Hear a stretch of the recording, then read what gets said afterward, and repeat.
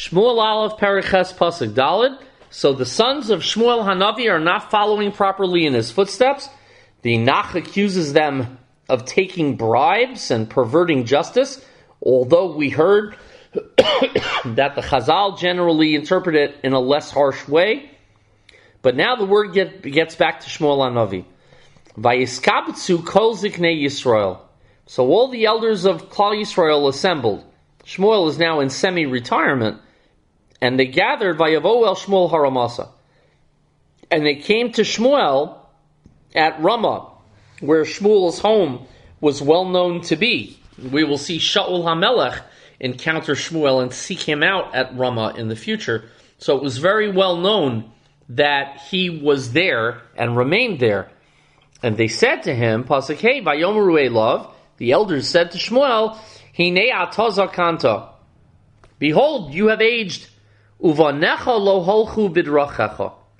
And your sons have not followed in your footsteps.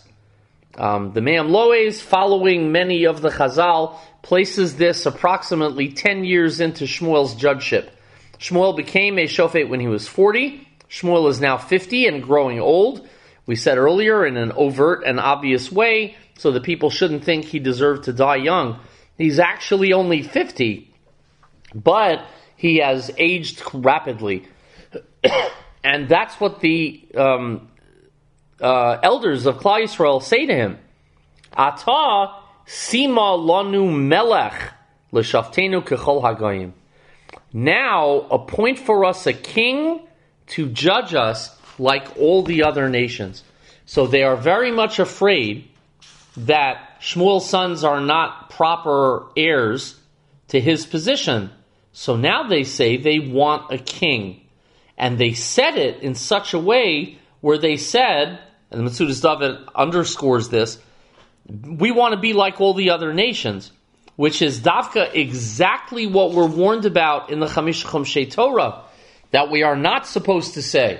How can we be the only nation without a king while everybody else has a king?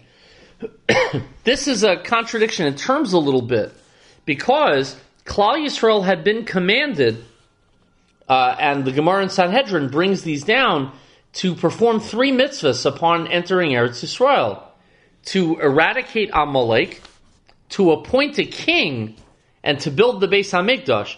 In order, it would actually be King Amalek Beis HaMikdash.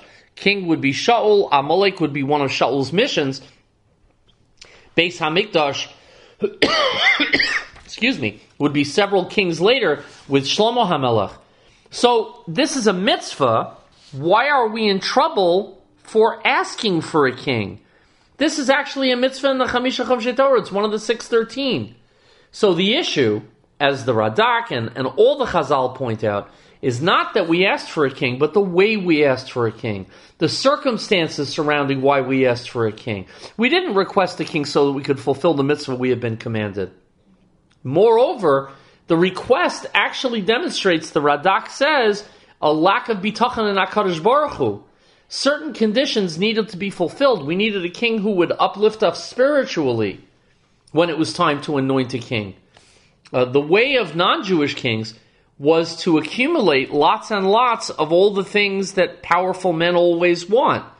Horses, gold, women, a Jewish king, and we are warned about exactly those things. That a king, lo yarba lo noshim, and he shouldn't have lo yarba lo susim. Excuse me, many interruptions today. A Jewish king had to carry a Sefer Torah with him at all times and study it, Yomam V'Layla. The Jewish king is supposed to be the opposite of non-Jewish kings. And so Shmuel is going to be greatly pained by this request of what we are going to ask. Not only that, but we had come into Canaan already hundreds of years earlier. We conquered the land, we divided it up. We didn't ask for a king back then. We didn't seek to do the mitzvah back then.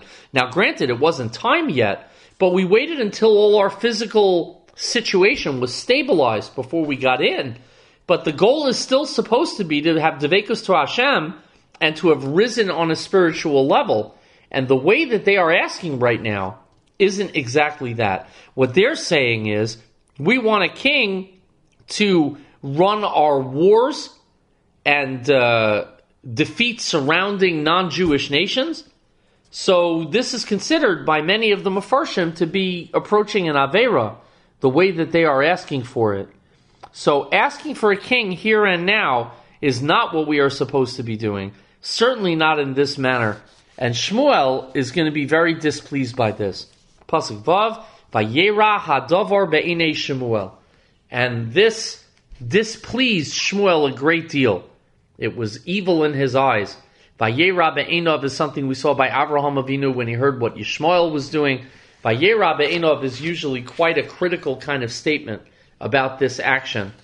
And so, it was very wicked in his eyes. It was very displeased. Kasher amru tzna lanu melech l'shaftenu. This, when they said to him, give us a king to judge us. Vayispalel Shmuel el Hashem. And so Shmuel prayed to HaKadosh Baruch Hu.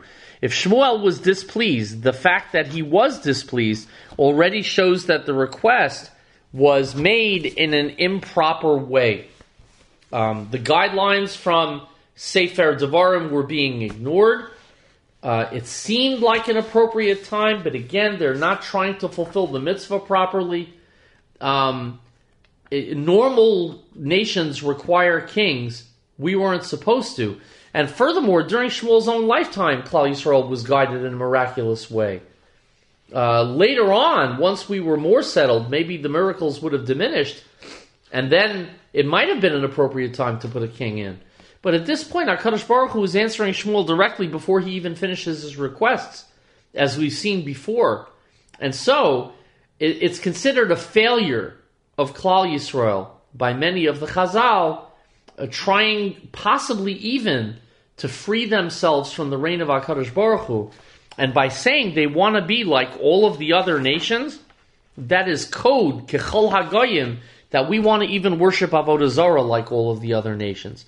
Not every member of Chazal says that that's the pshat here. But unfortunately, ultimately, that is exactly what's going to happen. We are going to emulate the other nations, not just in political structure, but also in our attitude towards HaKadosh Baruch Hu, also in our attitudes towards Avodah Zarah. Shmuel HaNavi sees all of these consequences down the line because he is a great man who sees the end results of these kinds of things, and he is most displeased and davens to Hashem.